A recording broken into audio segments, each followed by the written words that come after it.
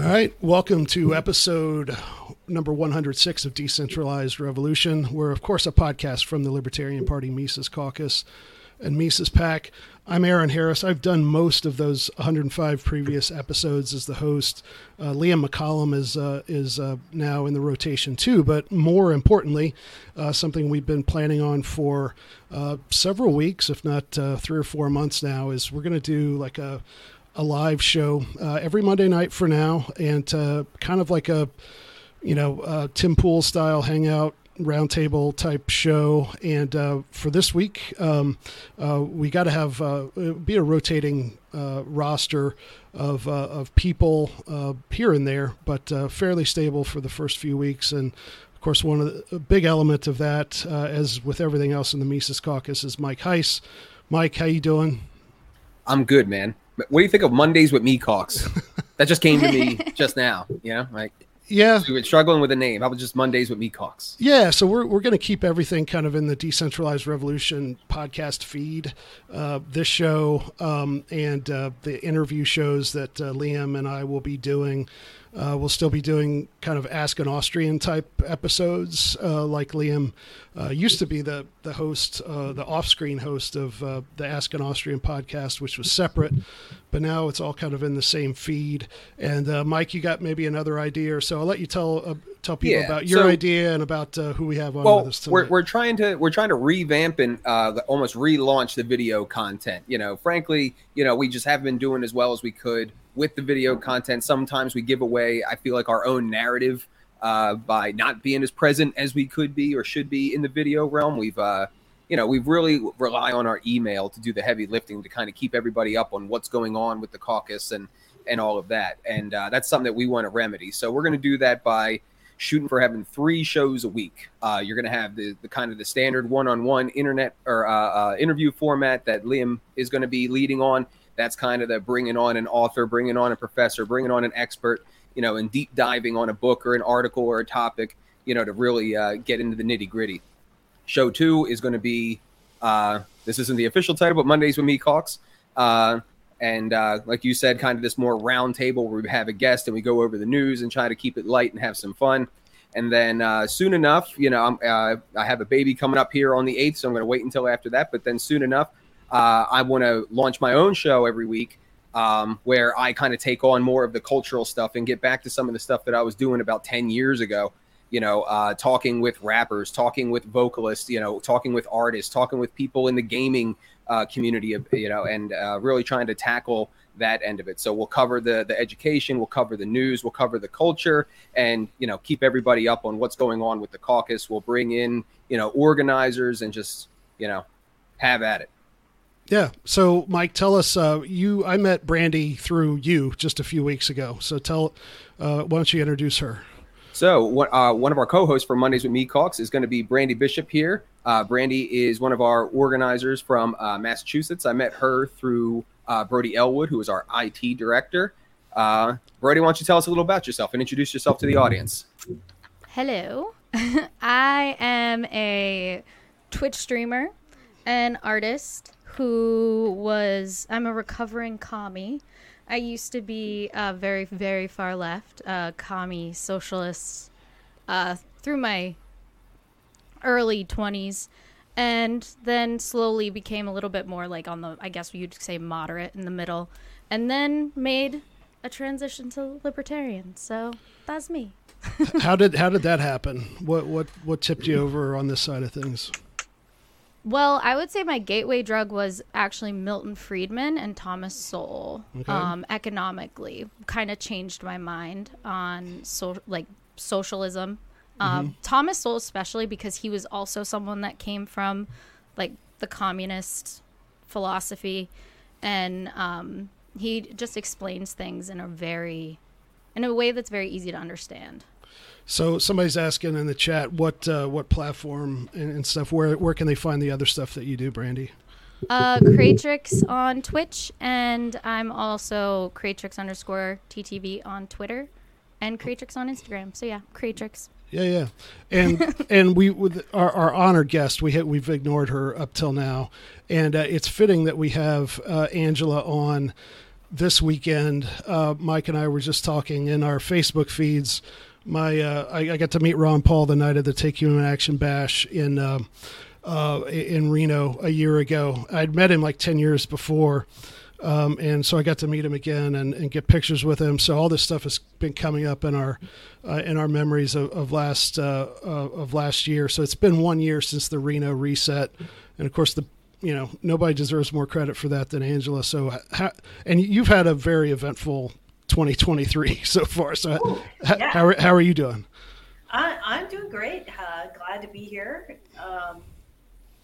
Taking a little break away from the baby. He's upstairs hanging out. So I'm glad to be chatting with you guys, helping you to kick this thing off. I love the new format. I'm looking forward to seeing it again. I want to be a frequent guest, so bring me back. I'm doing great. Stoked to be here. Yeah, we'll see how you do tonight and see if that merits a return audience. But you'll do all right, I'm sure.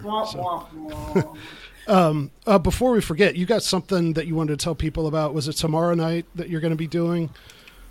Oh yeah, tomorrow night we're going to be live streaming from the official Libertarian Party accounts to do a recap of the first year of the takeover and talk about our vision and plans for the next year. Yeah. So naturally you might think we would get into all that tonight, but since you're doing that, we'll touch on some LP stuff, obviously, but if you guys are interested in that type of stuff, just go to, look at the LP's feeds tomorrow to get more of the details on that. So Libertarian National Committee on YouTube. Okay. Yeah. All right. So there's a lot of so everyone's gonna have to settle for what the caucus is doing, not the party. That's tomorrow. Yeah. So anybody do any Memorial Day weekend? It's kind of a slow news weekend in some ways, but compared to last Memorial Day weekend, it's very low key for me. We were all pretty keyed up last year. Spent some time with the family and finished up the data project, so that's good. Yeah, I've just been working, same stuff as usual. Okay. So what, as far as stuff in the news, it seems like this happens over and over again. Whoa, hold up. Hang on. Let's not go to the news yet. I'm going to have to touch it. Okay, go ahead. Why don't we do this? Why don't we do our own little, how do we feel about the Reno reset 1 year on? Why don't we talk about it? We can't just say, it's 1 year and then not talk about it. Yeah. Okay, I'll go first. So like I say, I was really proud of what we did there to come on with the Mises Caucus, I think about 3 years before that. And, I had a history with the Libertarian Party in Ohio for a while, from about 2010 to 2016 or so. A lot of good people there, but kind of the standard libertarian drama just kept kind of happening over and over again. And then I was kind of out of it for a little while. And the former chair, who shall remain nameless, 2 chairs ago, made some comments about Tom Woods and Mises libertarians, and I tried to get out, but they pulled me back in, like in Godfather 3. Aaron, that was 3 chairs ago. Okay. What was it now? That was 3 chairs ago. Okay. You had Whitney Bailu, and then you had disgrace chair number 2. I forgot about Bishop, and then you had disgrace chair number 1 with the other one. Yeah. I forgot about Whitney. How long did that last? But we all did. It's like the Gerald Ford. Anyway, but so coming on. So after he made those comments, I started interacting with Mike on Facebook, and I can't remember the details, but I remember the first interaction I had with you was not positive. I was like, who is this guy? But somehow I followed you and I got to know you. Then eventually I was like, okay, I'm going to get involved again. But if there's any of this drama and just low character stuff that happened when I was involved with the LPO, I was like, I'm out. I'm married now. I have an actual life. I don't need this. But so I got involved with you guys, and within the caucus, there has been no drama. Everybody's honest. Everybody works hard. And so the payoff from that of accomplishing, I didn't think we were going to pull it off last year. I thought it would be close, or that we would win, but through some sort of chicanery or whatever, that they would somehow take us to court or tie things up. So to have the victory we did with, 2/3 and more than 70% majorities on all the votes, I was just really pleased. And I feel good. We've been doing a lot of behind the scenes stuff and kind of retrenching and getting back to what the caucus is. One of the pillars always is going to be, making sure that the LP is a viable brand, that it can lead the liberty movement, and we can be proud of that. But then as far as training candidates and doing issues and stuff like that, we've been putting a lot of work into that over the last year. So it's not been as much fun, and it's not been as much like, hey, we have a deadline and we're excited and this is going to happen. But this is the work that we asked for. So we won the right to do all this work last year. So I'm still take a lot of satisfaction from all that. Oh yeah. And as far as what we have been doing, I mean, we're revamping our content like this, trying to form better communication with the audience and with the supporters. But give us, Amy Lepore has killed it. She stepped in not long before Reno as our candidate support director, and did a hell of a job last year with all of our candidates. And now this year, she is running 2 trainings a month, and we have recruited about 300 people to run either this year or next year for local office through runislibertarian.com and the whole Project Decentralized Revolution strategy. So, she has been conducting 2 trainings a month, utilizing a varied resources for that training, from the 10th Amendment Center to, elected libertarians, to the Grassroots Leadership Academy, to the Leadership Institute,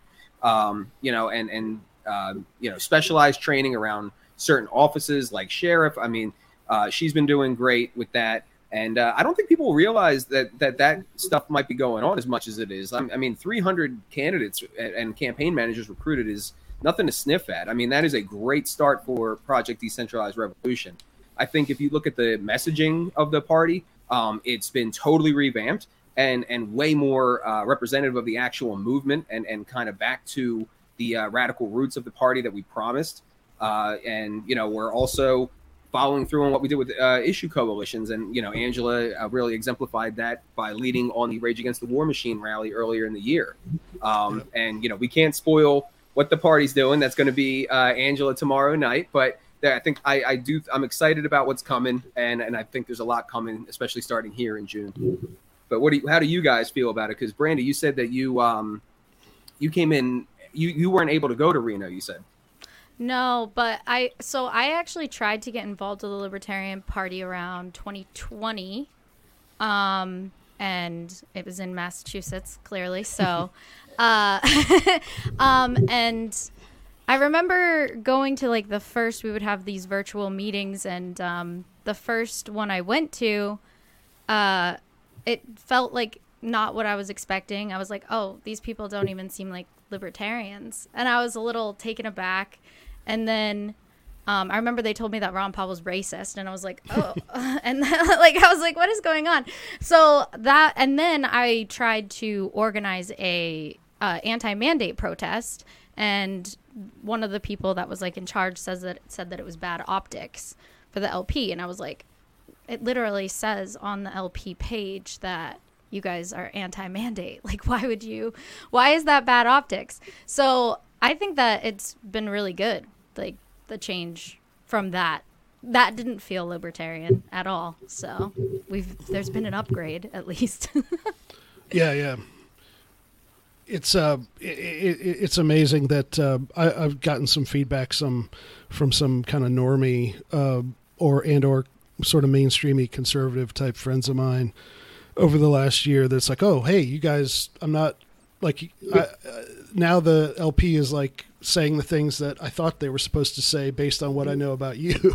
So it's to not have that, always having to apologize for, something that, somebody at or tweeted or something.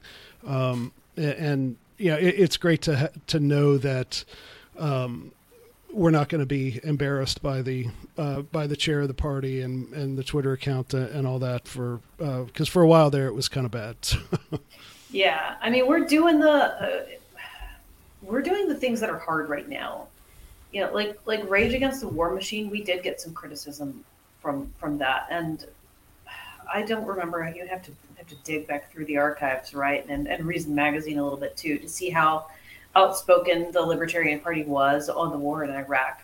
I know that Scott Horton felt that they did not do as good of a job as they could have done. Like, my goal is to not have anybody look back at what we did during the time that Russia was at war with Ukraine and say, the United States Libertarian Party did a crap job there.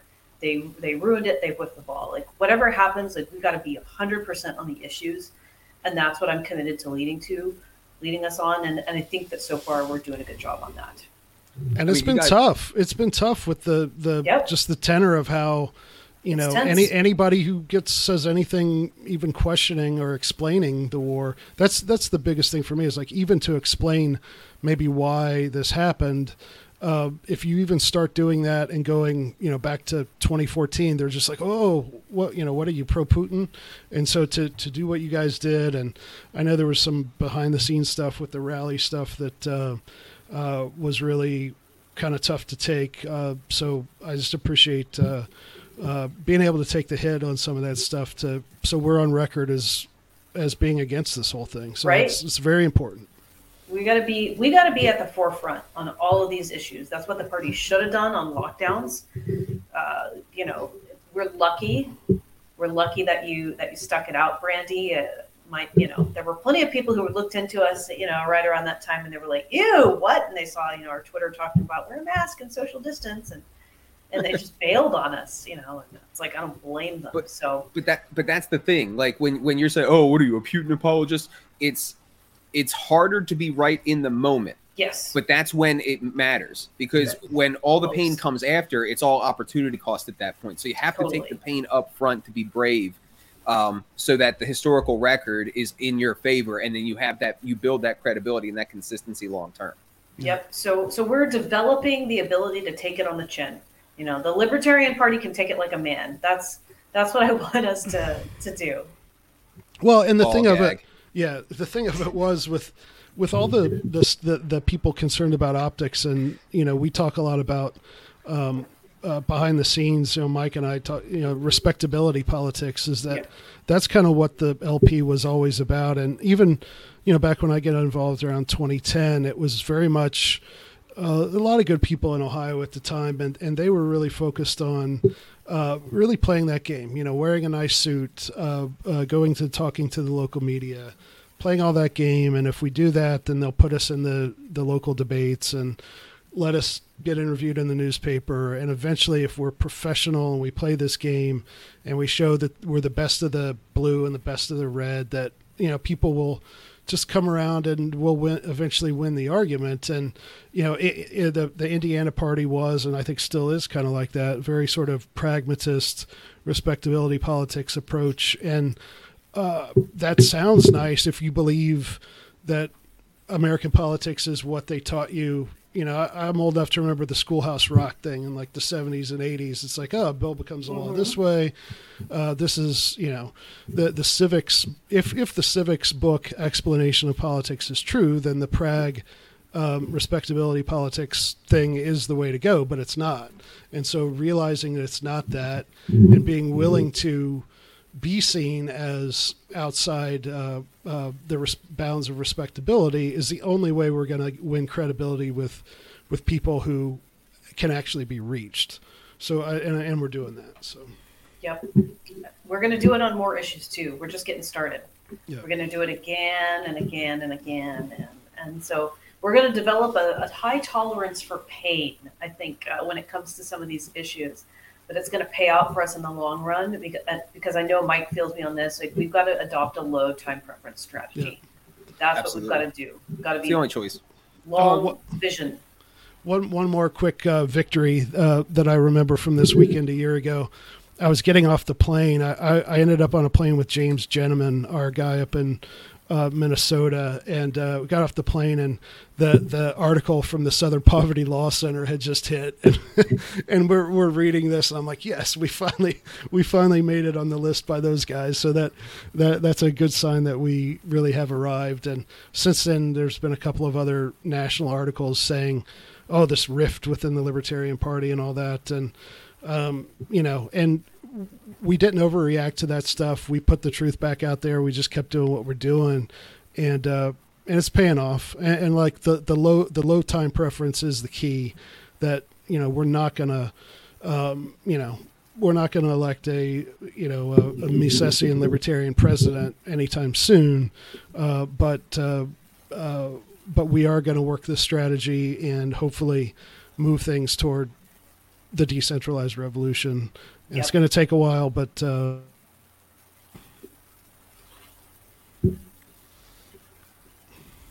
lost you for a second there. His internet went out for a second. Did it go out again? I'm still. Everything's been fine on my end, but I live in Knox County, Tennessee, kind of on the country north side, out in the country, and sometimes it's so I apologize. So Mike, go ahead. Glenn Jacobs is doing nothing for you. Yeah, guys. I need to talk to Glenn. Yeah. No, I would say my proudest moment obviously was just Ron Paul showing up.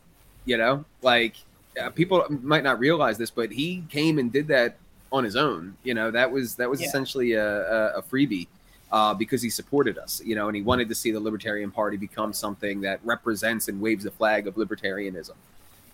So that's like an extremely proud moment for me. And, I think that was the perfect rallying cry for everything that happened the next day.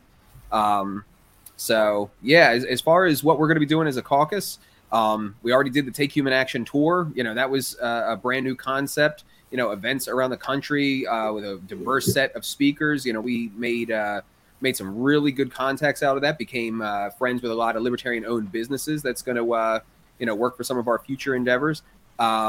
We've become friendlier with FEE and several other libertarian institutions. They're appreciative of the work that we've done with the party. And also did trainings at those events in addition to the 2 trainings that we're doing a month online. So, we're really doing everything we can to kind of recruit people for these city council layer races to nullify the feds and insulate the community from the feds. So that's going to be, the main thing moving forward. And, I won't get into all the details, but we're going to be looking into some, restructuring of our organization. We're right now the only actual legal entity that we have is the PAC, which is incredibly limiting.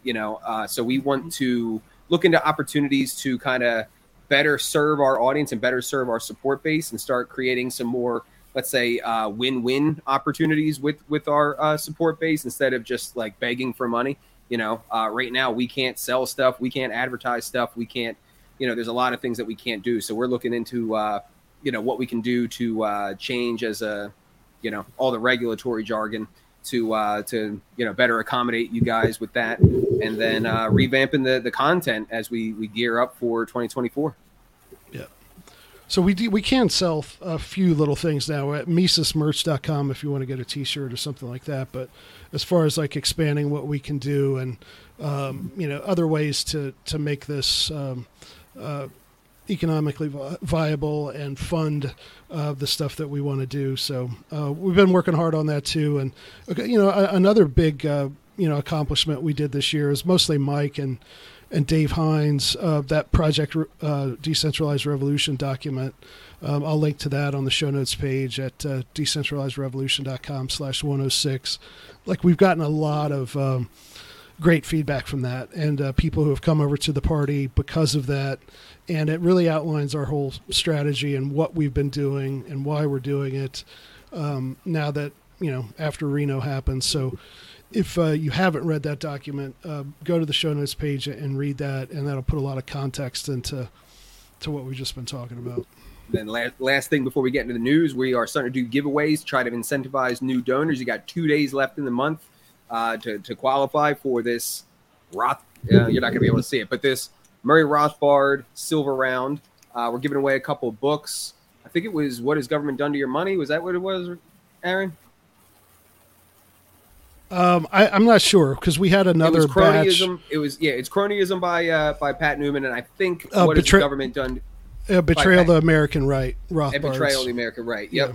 So if you become a donor now, $5, $10, you are automatically in the running for one of those books or the Murray Rothbard Silver Round. So we're going to be doing more stuff like that to, again, try to give back. So every little bit helps. If you want to help us get delegates in 24 to implement the next things that we need to do, let's say with the bylaws, or to keep the leadership in charge so that we can keep the messaging how we want it, we're going to need your support. If you want to support local level candidates who are decentralists and doing the nullification thing, we need your support. So sign up, $5, 10 months, $10, whatever you can do. We appreciate it. TakeHumanAction.com. I don't know. I'm thinking I might just. I like this DeSantis guy in Florida. I think I might just go back to being a Republican. Well, let's start there. Yeah. So, the DeSantis thing, like he's. My gut take, and I might be stealing Brandi's thunder on this, but like, I think he's George W. Bush, who's just like a little smarter, and he knows that the anti-woke stuff is the only way that he can win that Republican nomination. And most of the stuff he's doing with that I like, but I have no doubt that once that doesn't serve him anymore, or if he was in a different political situation, that I think he's just he's just, like I say, he's a smart George W. Bush, and I think on foreign policy, he would just be horrible. So that's my gut. Yeah, I mean, I think that the one thing I don't like about what he's doing in Florida, even with the anti-woke stuff, is some of it seems like a little bit of an overreach. Even if I might agree with the sentiment, it's still giving the government too much legislative power over even what private companies do or what people do, individuals do. So personally, I don't see him in an even higher position of power. I think that power will end up getting wielded in the opposite direction if a Democrat gets in charge after him. Yeah. Yeah, if he comes in and makes some really aggressive dictates at the federal level on woke policy, that's going to come and swing back and bite us in the ass really hard with the next presidency. I mean, I think we should be doing, like, from a libertarian perspective, I don't want there to be any laws, like, ever. Obviously, I think it's important we protect children. I think that's really basic. Like, we're opposed to murder. We're opposed to some basic things here. We're opposed to property theft and damage. We're opposed to hurting kids. But, like, dude, don't be trying to pass laws to ban, drag shows from adults and that kind of crap. Like, that's the kind of stuff that makes me nervous. It's going to come back to hurt us. Like, yeah, you could just not go. Like, they're awful. It's not good entertainment. Just go do something. I enjoy them. So I enjoy a good drag show. What do you guys think DeSantis's like read of the situation is? Because from my perspective, like, like the moment and the environment that he's stepping into. Okay, yeah, like the one thing I do like, and this isn't even him per se, but I do like that, like, his announcement was on Twitter and there was all these millions of people, and you're starting to see that that YouTube monopoly get broken up in that way. That's cool. And he raised like $8 million. But then you look at, like, all right, well, he's going up against Trump, and that's going to get, nasty. There's no way you go up against Trump and it doesn't get nasty. So, like, he is risking, losing political capital over the course of the campaign. Now, one thing that I do see him as a smarter Bush, like you said, in the sense that he's going to be a neocon. He was at Gitmo. There's some reports that he was leading the torture program in Gitmo. But at the same time, he has done things. He has achieved things that the conservative movement has been starving for, that actually starts to push back and punch back against the left. And he stands to lose that credibility. So, like, because, I mean, do you guys really think he's going to win the nomination? No. I don't either. And I think, low energy announcement. Like, Donald Trump, Orange Man bad, but he's like really funny. He's got, when he was running in his first term, he was retweeting memes on Twitter, making jokes at everybody. Like, that's fun. It's interesting. DeSantis is going to be a low energy Jeb. That's like, and that kind of makes me sad, because I think, aside from some of the critiques that Brandi had, like, he's done some pretty cool stuff in Florida. It's like I would rather him just keep doing your thing, So, like you do you.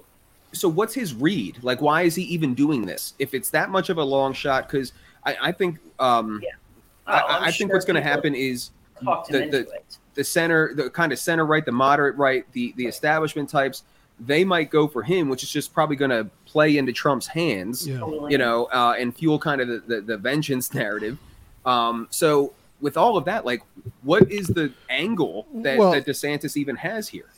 To me, it's a smart thing. He's 44. This guy's younger than I am. He's run for president. I'm trying to come to terms with the fact that somebody who could be president is now younger than me. But I think that it's all upside for him. So, like, if he gets in and loses to Trump, he'll have credibility in the party. He'll have, he'll do a lot, I think, to endear himself to, I think he's going to not, like, strictly speaking, attack Trump as to basically say, if he's smart, he's going to say, hey, Trump, you did a great job, but you didn't follow through. I'm younger. I'm better. Vote for me. That's his tack. If he does that, he doesn't tick off the Trump base. If Trump wins, then he's got Trump as a friend for 4 years, potentially.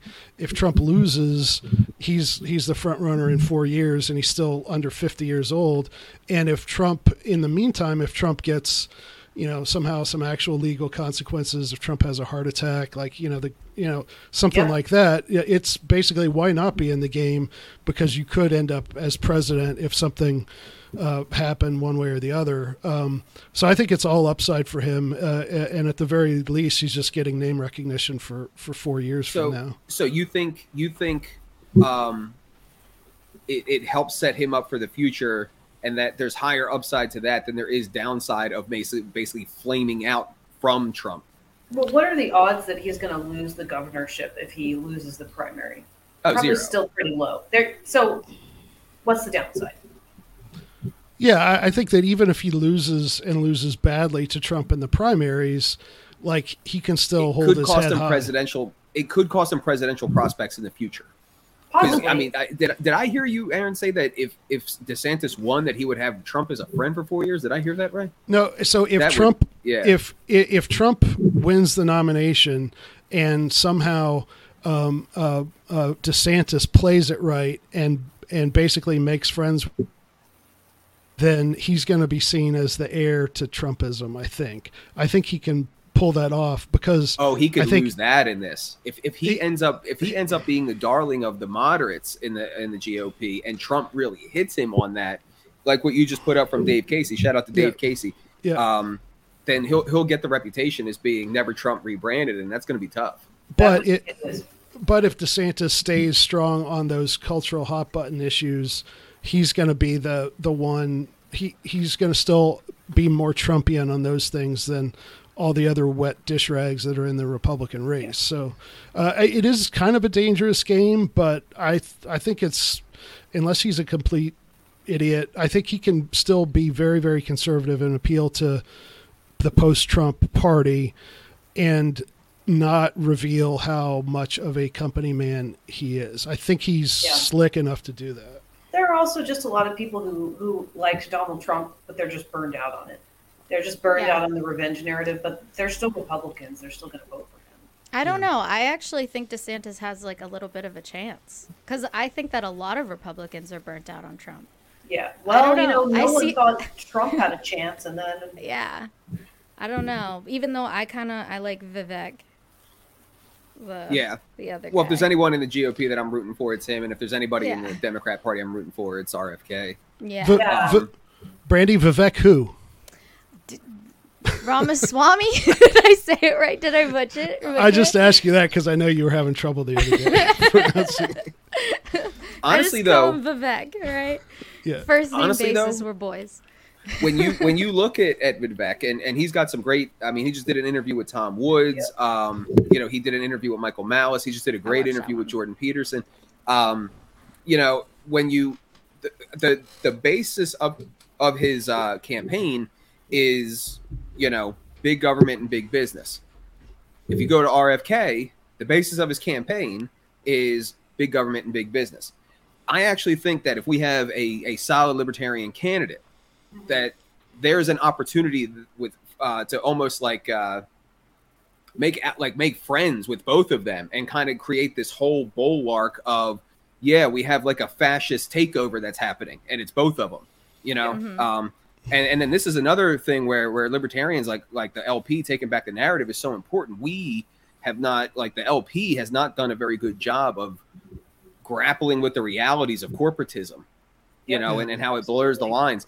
And I think we have a really good chance to assert ourselves in that realm and build up our credibility by kind of, you know, call it an alliance or whatever. But, you know, I'm absolutely from the sidelines rooting for RFK. Now, I know people will say, oh, well, he's bad on guns and he's bad on the environment. I know, but the Democrat Party is bad on those things. And they're bad on war, and they're bad on censorship, and they're bad on these other things that he's great at. So I would love to see the Overton window of the left, you know, at least in those aspects, come our direction and see essentially normal people who happen to be leftists reassert themselves. And he's pushing it. He's pushing it in our direction. He's literally showing up at Pork Fest. Yeah. That's what I mean. Yeah. RFK Jr. He was just at the Bitcoin conference. That's awesome. We are moving that Overton window.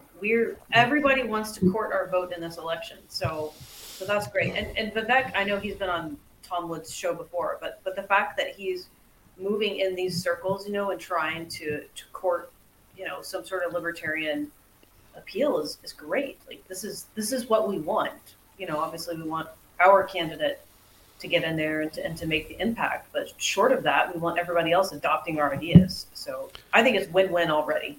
It's win-win, and I could already hear it now. Mike is saying that we should support the Democrat or something like that. These are primary candidates, and they're not going to win. Yeah. If there's anybody that we stand to gain who is on the left, it's going to be a JFK or a RFK guy. Yep. If there's anybody who's in the GOP that we stand to get, it's going to be a Vivek guy. Yeah. You know what I mean? So like we have nothing to lose, in my opinion, by, you know, kind of almost forming like an alliance with these anti-establishment primary candidates. Because, I mean, think about it. When's the last time you saw this? I mean, you had Tulsi, who was the anti-establishment candidate on the Democrat side, you know, last time around, but that's it. I can't remember a time when you had solid anti-establishment primary candidates like this from both sides who were more or less united on the narrative. Well, wasn't Bernie technically anti-establishment? He was. Key word is was. Yeah. Was. Yeah. Anti-establishment trademark. Yeah. So here's my question, and I'm curious to know Angela's take on this, because as you know, the Libertarian presidential candidate, the vote total in various states has implications for ballot access and stuff like that. And I, in the back of my mind, in the front of my mind, I'm worried. I am thinking that there will be at least one big challenger candidate to the Republicans and Democrats, of, you know, whether it's RFK or Vivek or this guy or that guy, or like a fusion ticket. Like I think there's a real possibility that the LP finishes 4th or 5th this year if a couple of high, people like, you know, RFK could be like a Ralph Nader type, something like that. So do you see there being a non-libertarian, non-green candidate?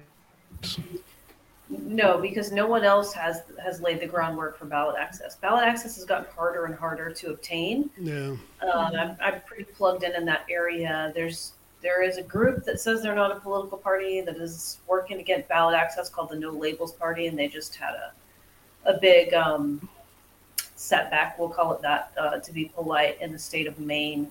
I think that they were hoping to run a fusion, like unity ticket, that was going to be very moderate and very centrist.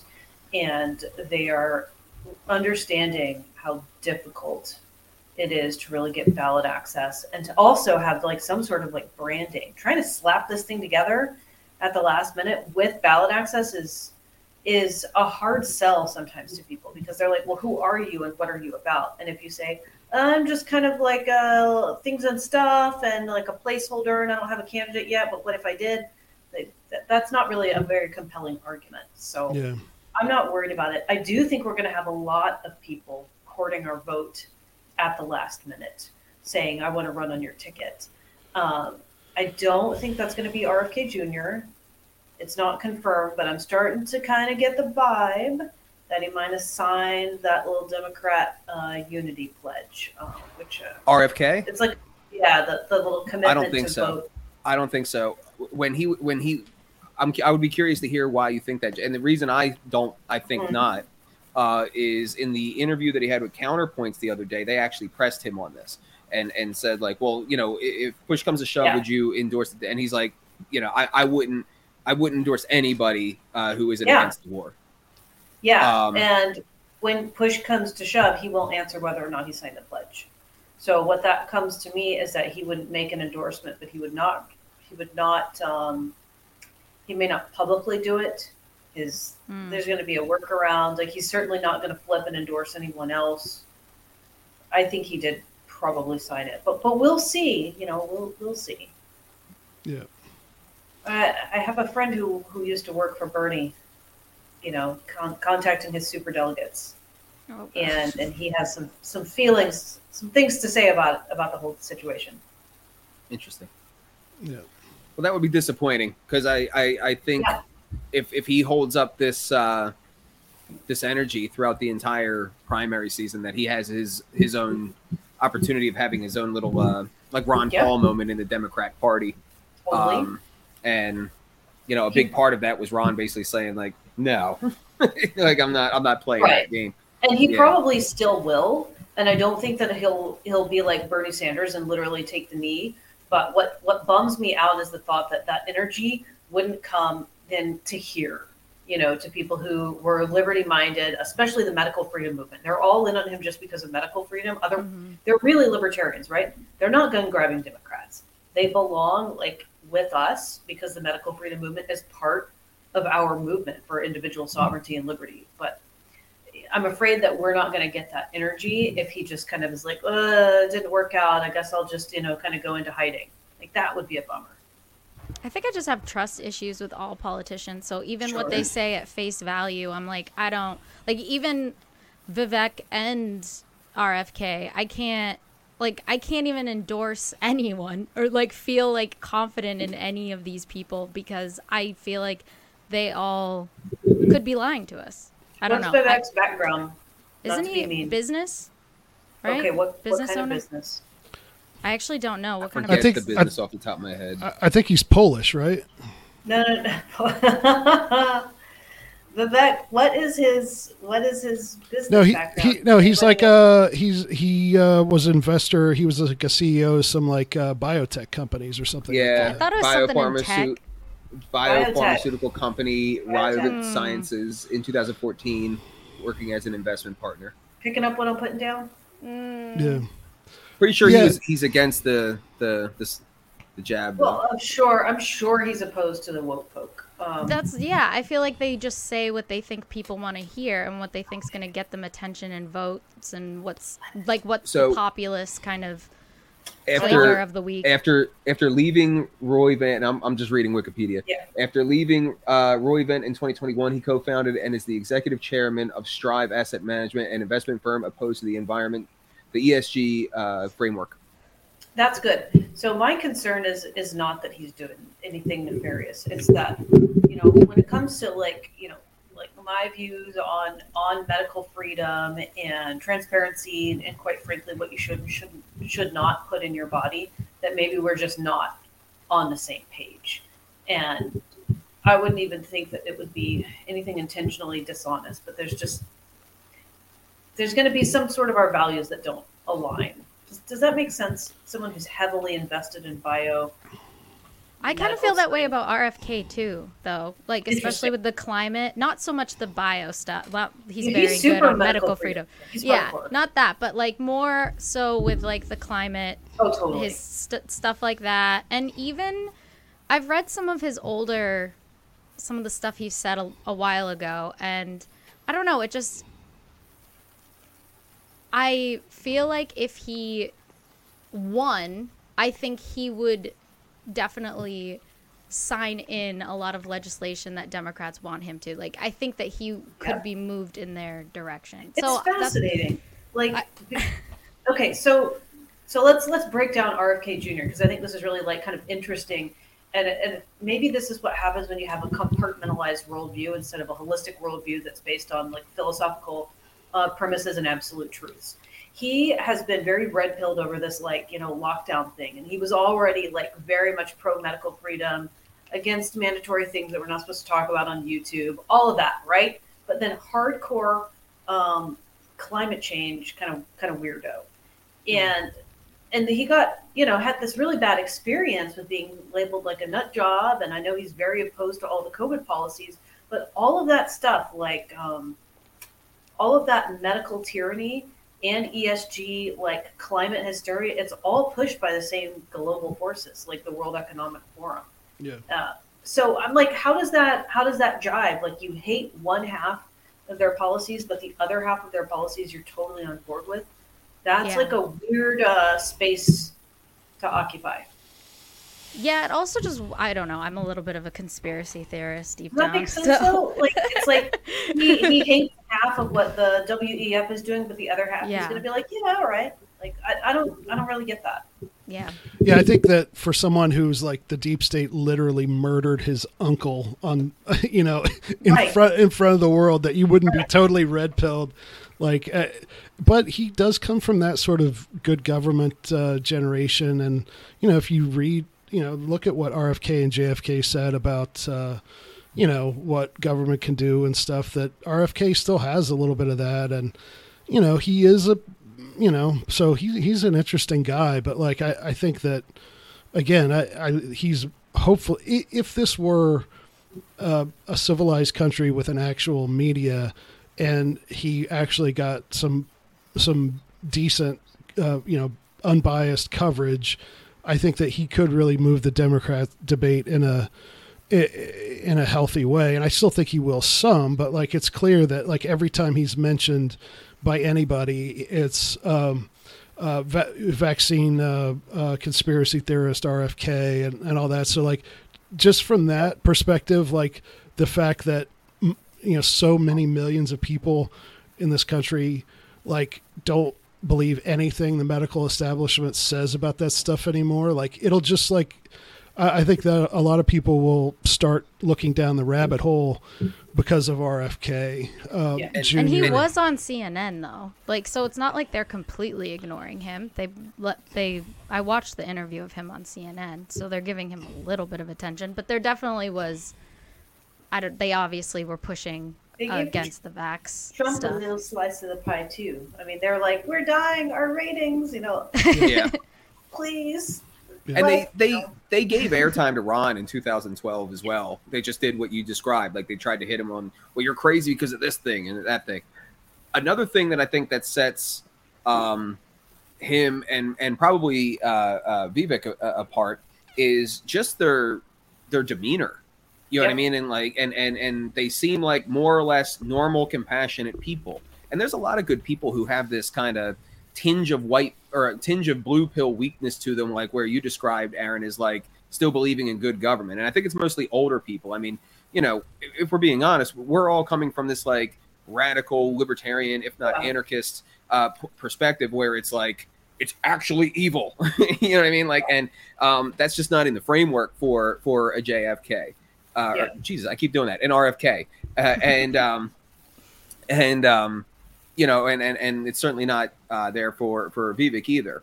And I like Jordan Peterson is another one. I love Jordan Peterson for his his work on meaning and all of this stuff. But I identified it way before he ever went to the Daily Wire of like, he still has a fair bit of trust for institutions, right? And that's going to lead him into some bad positions. And then he goes to the Daily Wire, he starts talking about politics more, and then boom, that starts manifesting. And I think you will see that, but I don't know that it's like a character thing. You know what I mean? Yeah, I agree. I mean, that's how I feel about Vivek's, biomedical stuff and, therapeutics for autoimmune disorders that may or may not, things you could put in your body that may or may not do worse things to you than what we've seen over the last couple of years. I'm like, I don't know about that, but I don't always think that that's a character thing. I think it's just people don't realize, how bad it is. when we talk about side effects and things of that nature. Same with his reform the Fed position. That blows my mind. But then again, I'm coming from the perspective of wanting to end it. Yeah. Yeah. Wait, the other thing. Reform the Fed? Didn't Ron Paul say that too, though? Well, that was audit. Ron Paul was end, Rand was audit, and now we're down to reform. Vivek is reform. Oh, okay. And also Vivek, he said something that again, I don't expect everyone to have the Jedi level perspective on the politics of the last century that I do, but like he said something about what kind of foreign policy you want. He's like, I want a Winston Churchill foreign policy. And if you have RAICO, just Google Ralph Raico Winston Churchill, and you'll find out chapter and verse just what a blood-soaked monster Churchill was from World War I and World War II. He's the absolute worst. He just gave good speeches. Yeah, that's it. That's it. He was a colorful character who gave good speeches, but like he literally like advocated in World War I. I think he was part of the architect of like the policy of blockading Germany to like starve just normal citizens. Yep. Ask everybody in Australia and New Zealand about Gallipoli. Pearl Harbor, there's a whole thing there. Yep. I think Buchanan wrote a book about that. But like that's the whole thing of like, oh well, we need a strong man in times of crisis to rouse us to doing violent patriotic things. Like if you actually think that's a good answer to your foreign policy question, then I question your seriousness or your morality. So I think people don't know. Like they don't know how horrendous Churchill was. There's a lot of weird. There's a lot of people who are uneducated about World War II. Oh yeah. Charisma goes a long way. And mythos. When you got the benefit of all the textbooks behind you, Yep, you know what I mean? Like absolutely. it forms a mythos that just kind of makes up the public consciousness of who that person was. Well, there's a very difficult thing to untangle. There's the famous quote somebody asked, and Churchill actually wrote a lot of books. He wrote a history of World War II. He wrote a history of the English-speaking peoples. And somebody asked him and said, "How do you think history will treat you?" And he's like, "Oh, pretty good, because I intend to write it." So like he talk about controlling the narrative. He was a master at that.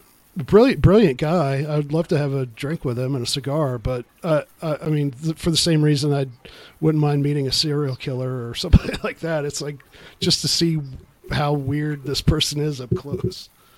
Yeah, I mean, I feel like someone like that, I try not to look at even historical figures as like all bad or all good, because like I'm sure there might be like there's certain aspects that were bad and certain aspects that were probably good. Probably in person he might have been a cool dude. I think people have this tendency to kind of paint people with like a very broad brush, and I don't know. I think humans are complex. No one's going to say, my favorite foreign policy president was Martin Van Buren or Grover Cleveland, because they didn't have a lot of foreign policy going on. Yeah. When you think that, when you're asked that question, you're going to immediately jump to a conflict, and usually going to be some sort of war or crisis, and you're going to be like, that guy, I liked what he did with the horrible situation. I think it was good. It's unfortunate, but that's all you ever learn in school. There's no deep dive on a peaceful presidency. Yeah. FDR, it's Abraham Lincoln. It's that kind of crap. Yeah. Ralph Raico, RAICO. Google him and Churchill, and I'll put something on the show notes page. Yeah. Decentralized Revolution /106. So what else? Is there other stuff we want to talk about, or what's going on? The other big story, I think, is the debt ceiling. Oh yeah. The WWE plot line has run its course.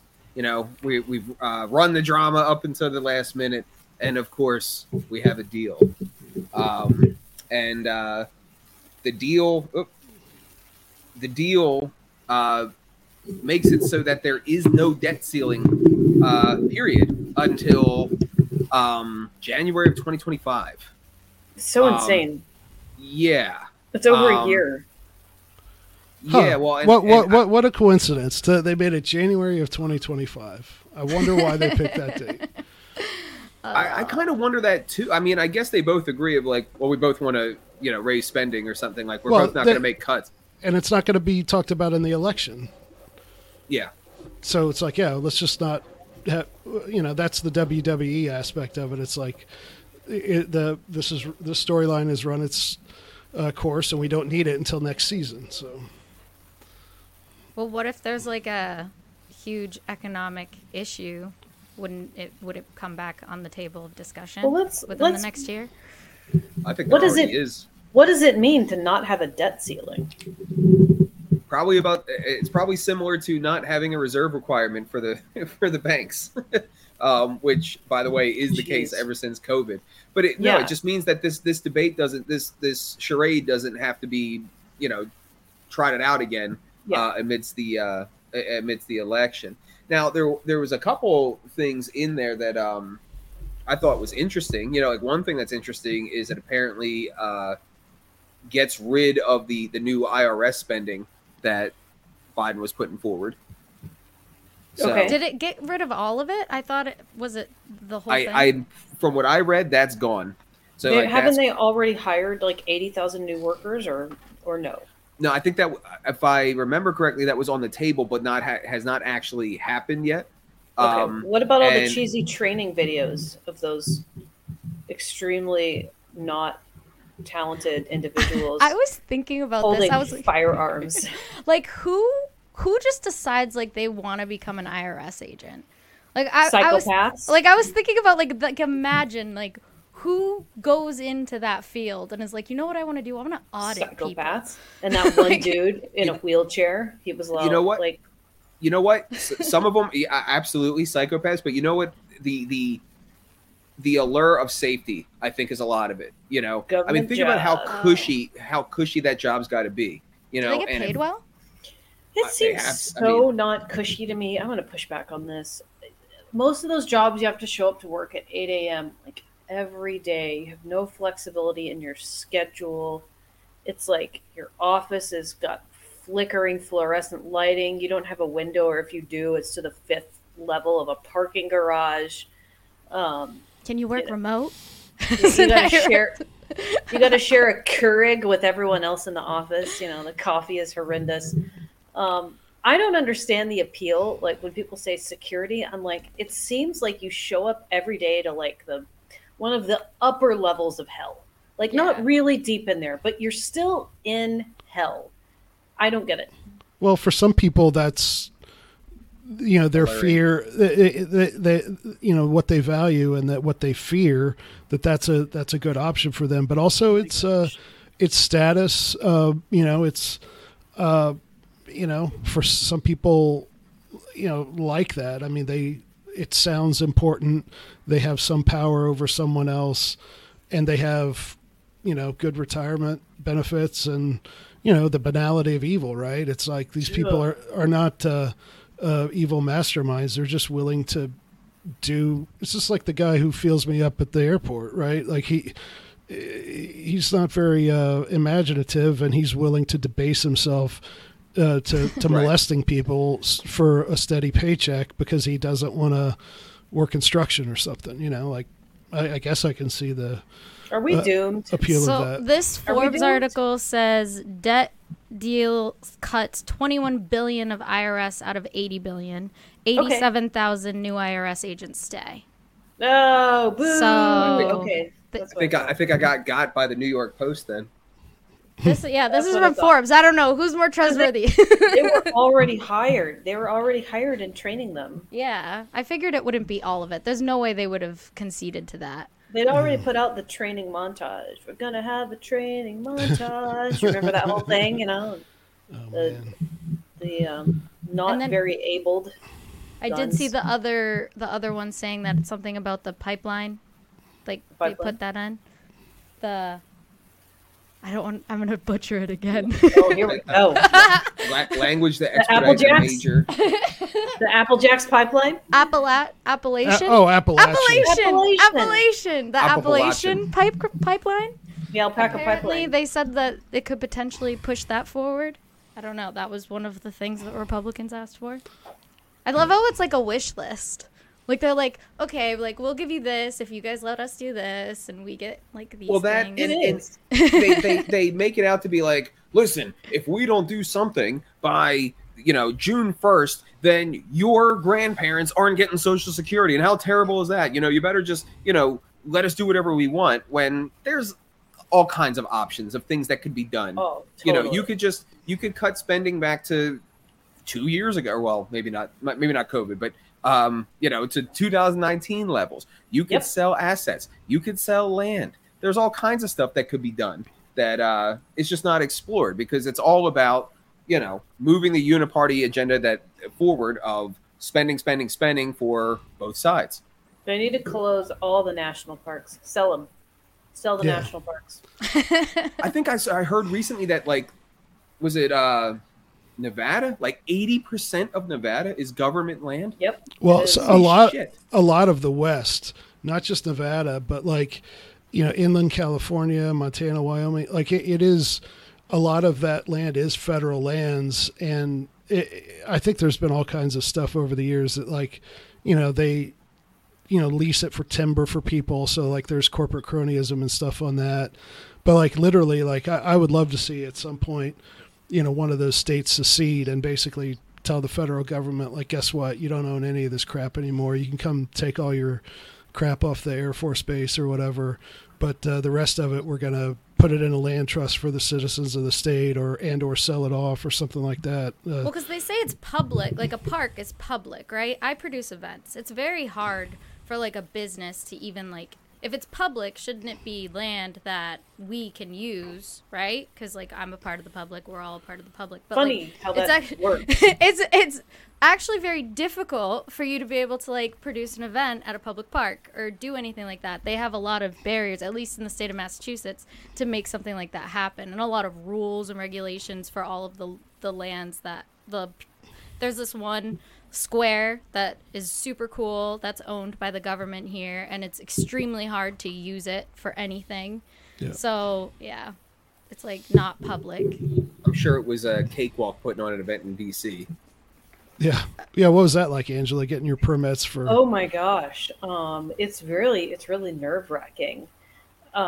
There's people don't realize, we got a lot of criticisms from broke activist types, I said it, who don't realize how expensive all this stuff is. So in order to get a permit, you've got to have tons of equipment. You've got to have like drawings. It's got to all be spec'd out. We needed insurance. You need, like, the requirements are like wild. You got to pay for a certain number of porta potties per every like few hundred people. You've got to pay for a medical tent and like a mini like ambulance cart. You've got to pay for what else? You've got to have certain types of security. You got to interact with the police. It was like 3 different police departments we had to coordinate for the whole thing. It's wild. It's so much work. It's so expensive. It's awesome. And I'm excited to do another one, but yeah, it's not very easy to do something like that at the Lincoln Memorial. Yeah. Like and you can't kick anyone out. Yeah, you can't kick anyone out either. So for all the pushback we got about those evil people with Russian flags, we can't toss them out because it's public property. So they're entitled to be there. Yeah, the people who showed up for 5 minutes for the photo ops and then left. All 2 of them. Yes. Yeah. How dare they? Yeah. Which is, so if it's a protest, it's so weird that even if it's a protest, you have to have all of these guidelines. Yeah, you need to follow. I was able to keep people out of the bicycle rack perimeter for VIP guests and all the equipment, but otherwise, like, there's no keeping people out of the quote unquote like event space. I went to the Defeat the Mandate protest. Yeah. In DC. That was, I think it was at the same place, right? It was at the same place. Yeah. So spoiler, we are working with the organizers of Defeat the Mandates to hold a really big badass event. Cool. Next year. So that's going to happen. Nice. Yeah, you need permission to protest. Someone in chat said. You do. It is crazy. Yeah. I mean, you can show up. Well, you can show up, but as far as putting all that giant equipment there, like we did, like, you got to have permission. Tim can tell you all about it. He sat in on many Many meetings. We wouldn't have even been able to do it without Tim.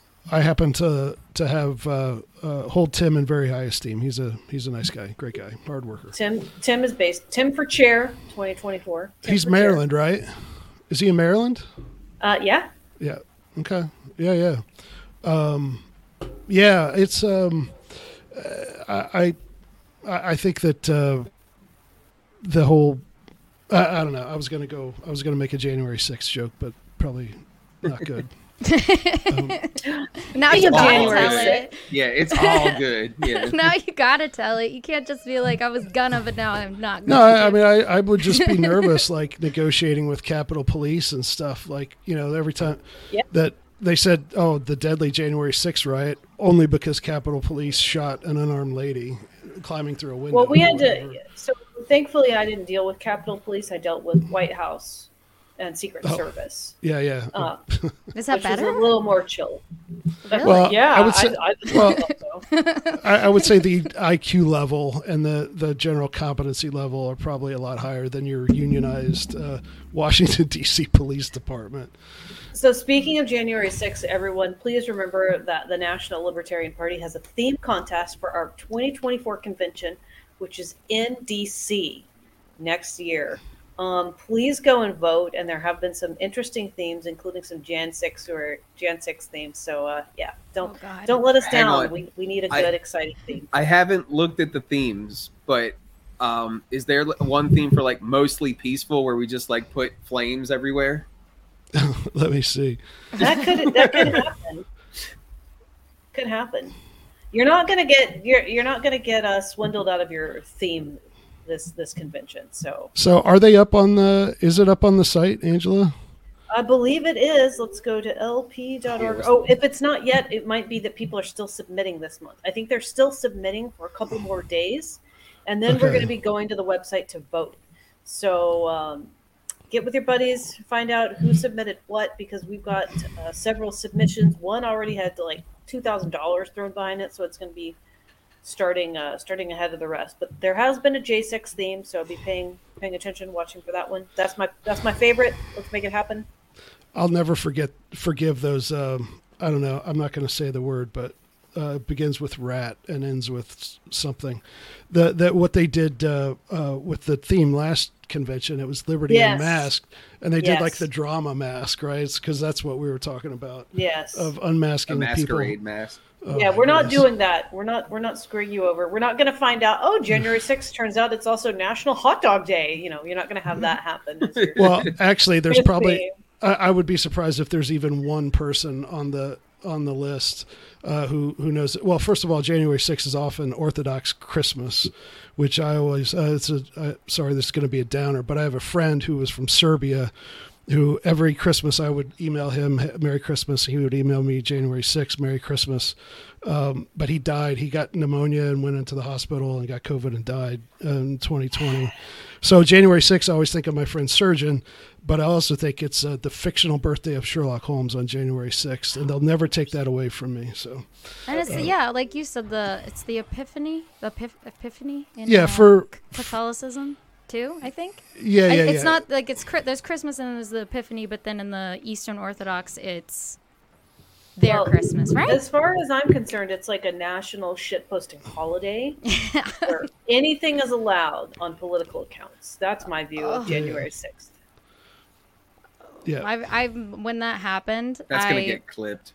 Was like, I actually was trying to be very nuanced, and I was like, you guys, like, maybe this isn't what you think it is. And I'm in Mass, so I have a lot of people that are very far left, and I got like attacked heavily. So the people were very emotional about that day. Emotional damage. There's a lot of emotional damage there. What's next, Mike? I think we got the let's see here.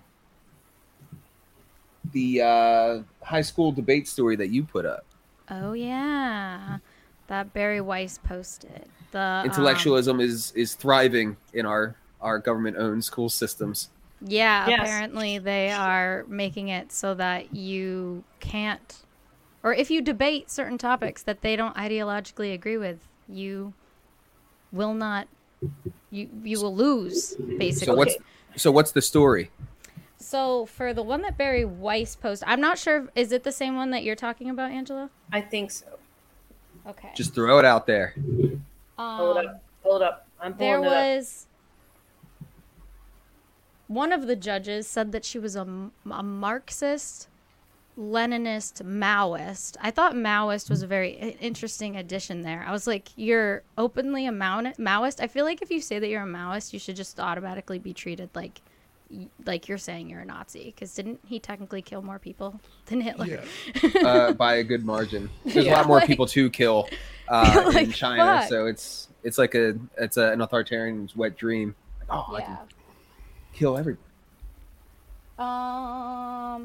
At high school debates, debate is no longer allowed. At national tournaments, judges are making their stances clear. Students who argue capitalism can reduce poverty or Israel has the right to defend itself will lose, no questions asked. Person said, this judge said, before anything else, including being a debate judge, I'm a Marxist-Leninist Laoist. I cannot check the revolutionary proletarian science at the door when I'm judging. I will no longer evaluate and thus never vote for rightist, capitalist, imperialist positions and arguments. And people were also saying that like things that harm minorities, like, but that's like broad stroke there. Yeah. I don't know. Why I'm Is confused debate white still? Right. Well, how do you even make it to it? How do you make it to a judge at that point? Like, why wouldn't you just like, I don't believe in this and I resign. Like, you have to make it maximum drama to where you get to the debate, I guess. Like, is that the story? Like they got to the debate and then they have the debate and then this person just stole the show of like, debate is whiteness and I won't stand for this. Right. Like, she won debates because she was the national debate champion. Oh, before anything else, including being a debate judge, I'm a Marxist-Leninist Maoist. She can't check her beliefs at the door when judging. I will no longer evaluate and thus never vote for anything that might be right-wing arguments. So that means you can't even debate those topics because she won't vote for anything in favor of them ever. Like, she won't ever. So if it's about like capitalism is good or bad or capitalism is bad, like you can't even have the debate because she won't. So then we just won't debate ideas. I'd like to hear her argument against the economic calculation problem. See how brilliant that is. They're saying there are countless judges at tournaments across the country whose biased paradigms disqualify them from the impartialness of debate, from I will drop America first framing in a heartbeat to I will listen to conservative-leaning arguments, but be careful. Like, there is a very clear argument against the calculation problem. That is that it is Caucasio-normative. Right. Okay. What the fuck? Oh, wow. There's some in Massachusetts. This is fun. But yeah. It's emblematic of stuff that goes on, but I'm really, if debate is ruined for those kids, I'm not really losing any sleep over that. Like, I mean, I think debate is extremely important, especially when it comes. Didn't you, Jake? Out of school. Yeah, I agree. Well, if this is this public school or is this like a program that is involved, like an outside program that's involved in all of these schools? I don't know. That's unclear. You know, because Teddy Gerken, the chair of the youth caucus, who is a Mises guy, he was a national debate champion in just the last year. I think that's why he wasn't at Reno. Shout out to Teddy. If you're in okay, college. I take it back, Teddy. Yeah, and Angela, didn't you say you did debate? I did in college, not in high school. Oh. Yeah, I feel like it's important. I wish I had debate in my high school because I feel like that's a very good skill set to have to be able to argue these points. But now you can't even argue certain points. Well, if you don't have debate and you don't have communication, what are you left with? Yeah. You know what I mean? You're left with just a power struggle, you know, like that's what they're attempting to turn this into, you know, and this anti-intellectualism is being inculcated at such in high schools now, you know, and then even further than that, when you see all the woke stuff in like the children's books. So They're doing everything they can to indoctrinate kids, make them dumb so that they can't argue back and think for themselves, and then move them through society for political purposes. I mean, it's really, really sick when you look at it that way. Yeah, and I thought debate, you were supposed to be impartial. Like, you pick a topic, and it doesn't have to be something you agree with. It could be something you don't agree with, and you yeah, but the imperialists won the war, so you would want to be impartial. Yeah. This is this is about style. It's not even about the point you're using. Debate judge, whatever her name. If you're discussing immigrants in a round and describe the person as illegal, I will immediately stop the round, give you the loss with low speaker points, give you a stern lecture, and then talk to your coach. I will not have you making the debate space unsafe. Wait, so now they're policing your speech in the debate, not even your point of view. You can't use the term illegal. But, like, how would you classify an immigrant that wasn't legal? Excuse me, undocumented. Undocumented. On this podcast, no human is illegal, Brandi. I can't believe you didn't you read that in the orientation packet? Sorry. Like, I use the phrase, and then I say, well, I don't want to get into borders because this can edge into another story that we had on there of Roy Cooper in North Carolina declaring a state of emergency on school choice. I don't know which one of you guys brought that story forward, but I guess we could talk about school choice. Because I know there's a debate coming up on the Soho forum between who was it, Aaron? So give me a chance to promote episode 107 of Decentralized Revolution is me talking to Gene Epstein. That should be out Wednesday of this week, which would be the 31st. But he just did a debate this past Monday, but he's got one coming up. It's Corey DeAngelis versus Stephan Kinsella on should libertarians support vouchers. And I'm really torn on this, but it's going to everything the state touches, it ruins. And so while I'd love to see teachers unions take it, on the chin, I guess I'll say, I think that eventually vouchers will lead to worse outcomes. But I'm willing to listen to the other side. But, so what's the story that, what do you say, North Carolina or whatever? What's going on there? Roy Cooper. Yeah, the governor declared a state of emergency this week in an attempt to prevent a school choice bill from passing the state legislature, even though his own children go to private school. Ugh. Per usual, Elizabeth Warren, same story. Hate school choice, kids go to private school. Like, but you, it's okay. School choice is only okay when you have the finances to fund it, like when you can financially pay for your child to go. So basically he's pulling some kind of procedural thing to prevent a vote on this. Is that what it is? I can't tell if it's just like, is it just rhetoric, or is he actually is he genuinely calling a state of emergency? No, he declared Monday that public education in North Carolina is facing a state of emergency in the face of extreme legislation being promoted by Republican state lawmakers. Yeah. There you go. But Aaron, you said that you actually are against vouchers?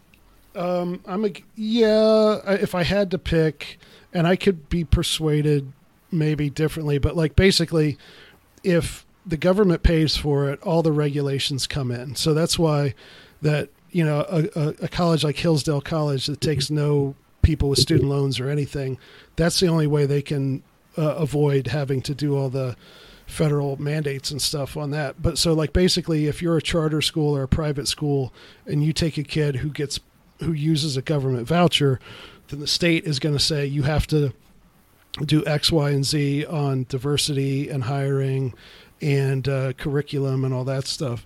Well, that's why we got to get rid of that too. Yeah, but they already have standards for curriculums and stuff like that. So Arizona's school choice bill is very, very radical. Florida's is not so much. It really depends on what type of bill you pass. That it tells the government how much input it can have. Corey's an expert on it. Yeah. Right. And let's just state it up front. I'm pretty sure we all agree that the libertarian position is the privatization of the school system. You know what I mean? Yeah. So we're talking about real world application, and is this a step forward or not? And we're talking about the margins.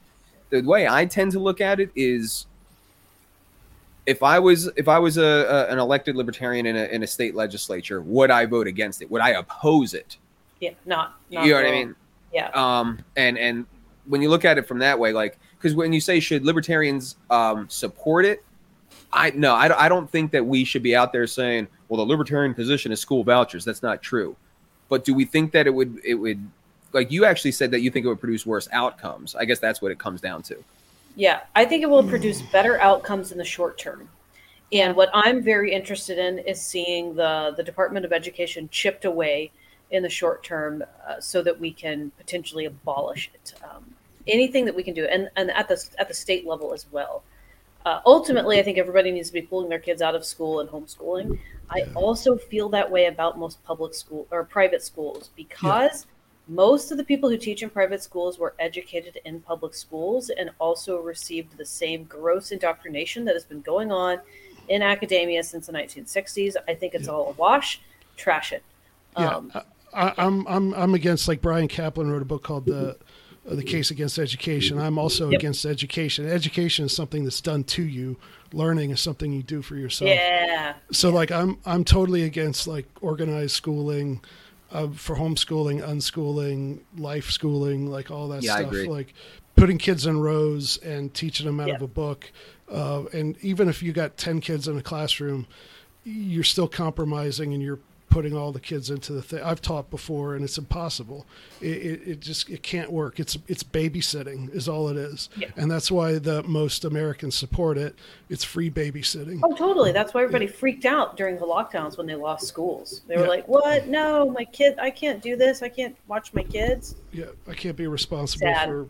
The one thing that would help, like what you said, how you think it would have worse outcomes. I actually was looking at this bill before, the Local Control of Education Act, if that ever got passed, which probably wouldn't. It would prohibit the federal government from mandating and incentivize states to adopt specific standards or assessments.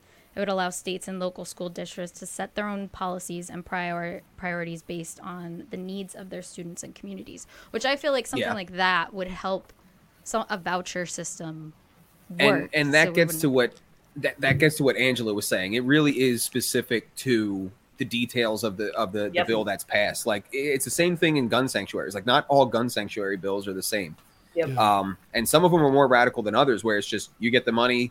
I think Arizona is like this. You get the voucher, and you can, as long as it meets the minimum requirements, like already the case, you could just pay for a homeschool curriculum and that's it. And if that's how it is, I would say, yeah, I mean, we should, again, not say that it's the libertarian answer, but we should support it. Or if we were elected, we should vote for that if that came across our desk, because now you're providing an easier off ramp out of the it's like getting out of that. And I do think it is a short-term fix.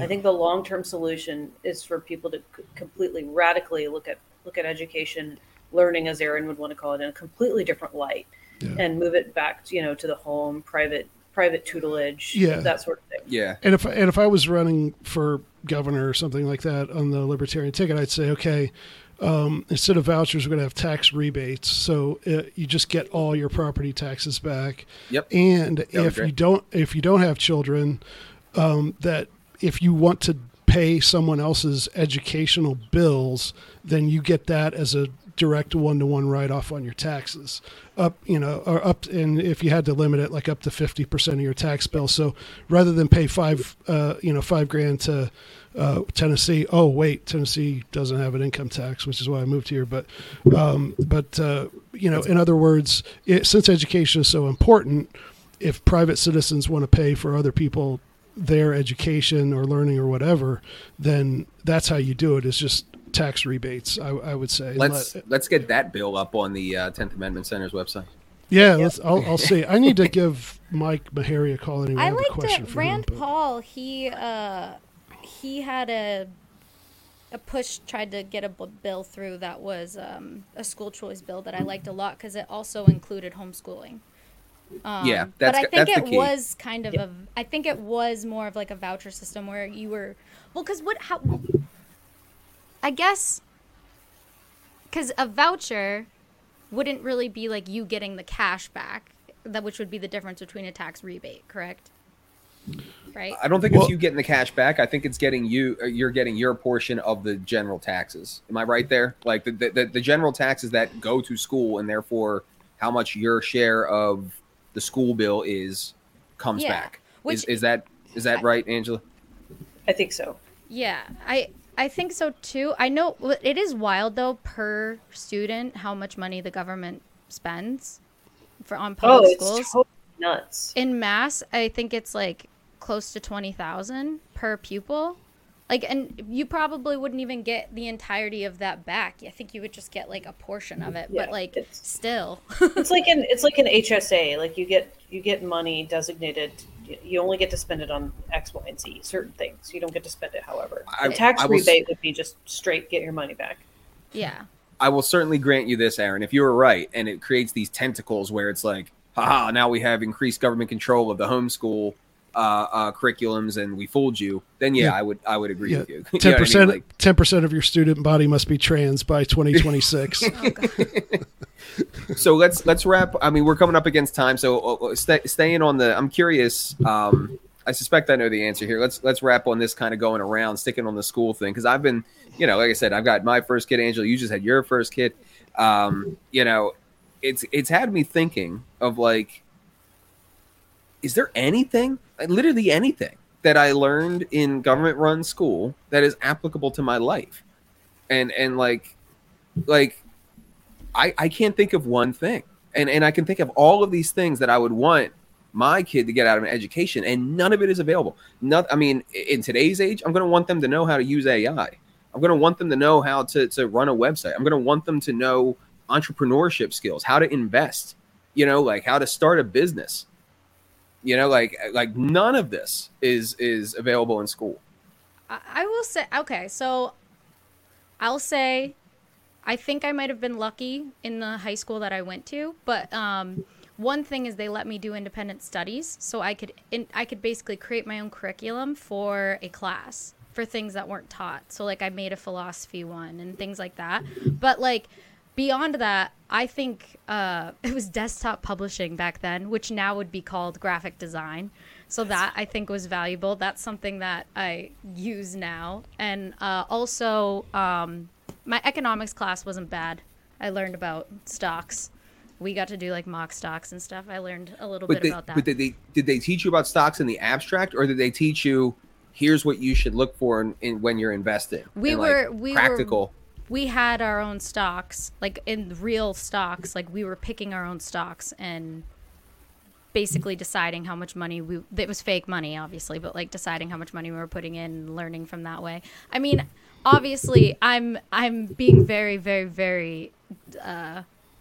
What's the word?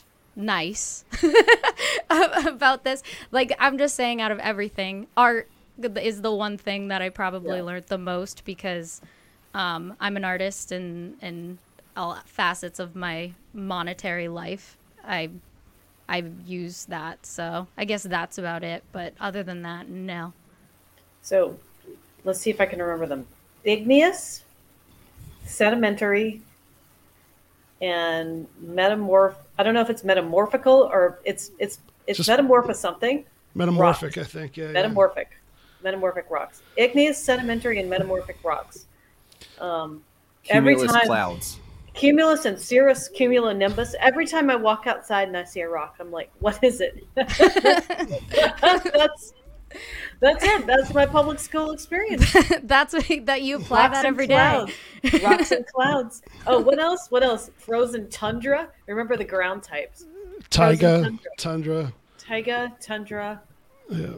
I only remember the weird ones. The mitochondria is the powerhouse of the cell. Okay, so that one I've had to deal with, with my like medical stuff as an adult, but. I still don't know what it means, but I know that. What grows in frozen tundra? Lichens. Yeah. Lichens grow in frozen tundra. No, but like most of the stuff that we're naming here is stuff that public school. This is the stuff. And like Brandi, like I'm sure that like you would have picked up your art stuff like elsewhere. Like so that's the thing. Like as far as what you actually have to sit through in public school. The stuff I had a you great could also art teacher. Well, yeah, but the chances are that in a completely libertarian world, that art teacher is going to have his own sort of art studio, and only the kids who want to do art are going to show up, and so it's going to be even better. Oh, yeah, for sure. So my argument isn't that public school is good. I actually was homeschooled for half of my elementary school experience, but I have mixed feelings about homeschool. I'm more into like the homeschooling pods. I do think that socialization is really important, and having people be around each other, because I would say that was probably the worst part of homeschooling. But the one benefit I think I got from my homeschooling experience was like independent learning, and like having the desire and the curiosity to like independently learn things, which is why when I went to public school, I was one of like the only people that went and used their independent study program,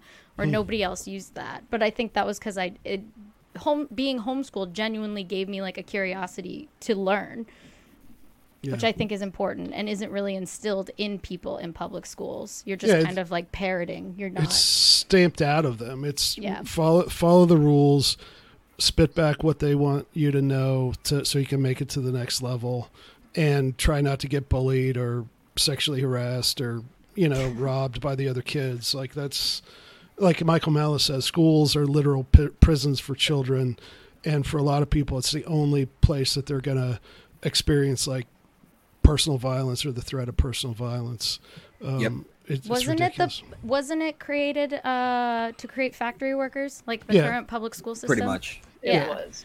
It's sort of modeled after the prison system. Yeah, but we're out of time. But yeah, John Taylor Gatto, read his stuff on that. But that's why there's a bell, and you go from place to place. It's like a factory. Yeah. But we are up against time. I think first show, the new format went well. So let's do plugs. Yeah, Angela, tell us about your event tomorrow and anything else you got going on that people need to know about. We're doing a live stream tomorrow night. I think it's 7 Central. You can follow it on all of our all of our socials. So Libertarian National Party on Twitter, Facebook, YouTube. If you're interested in joining the party, if you need to renew your membership, some of you in the comments, some of you need to renew your membership, please visit lp.org and hit us up. We'd love to see a $5 a month commitment from our members. Let's make it happen. Yep. Brandi. You can see me on Twitch at Creatrix. I stream video games, and also at Creatrix_TTV on Twitter and Instagram. Mike. And Michael Heise at Mises Chair on Twitter. I'm going to get around to using Twitter at some point. Join the Libertarian National Party, lp.org/join. It's $25 for 1 year membership. You guys can afford that. Come on, let's be honest. You can afford $25 a year. That's like what? $2 a month, $2.30 a month. You can do it. Help, if you support the Mises Caucus takeover, we got to pump the numbers up. We could use your help, make us look good. And then likewise with the Project Decentralized Revolution, the local strategy, the nullification strategy. If you want to support all of that, go to takehumanaction.com and become a monthly donor to the Mises Caucus for as little as $5 a month. Or at the very least, go to misesmerch.com and grab a shirt. Yep. Yeah. So decentralizedrevolution.com/106 is the show notes page for today. I'll have that up hopefully tomorrow. And then episode with Gene Epstein coming up in a day or two. Liam McCollum has interviewed Dan McKnight, so that's episode 108 coming in a few days too. Also, I'm very rarely on Twitter because it's horrible. It's horrible. It makes me but if you want to suggest future guests or anything like that, I'm at Liberty Aaron, AARON on Twitter. So hit me up there, and we'll say goodbye, and we'll see you next Monday. Peace.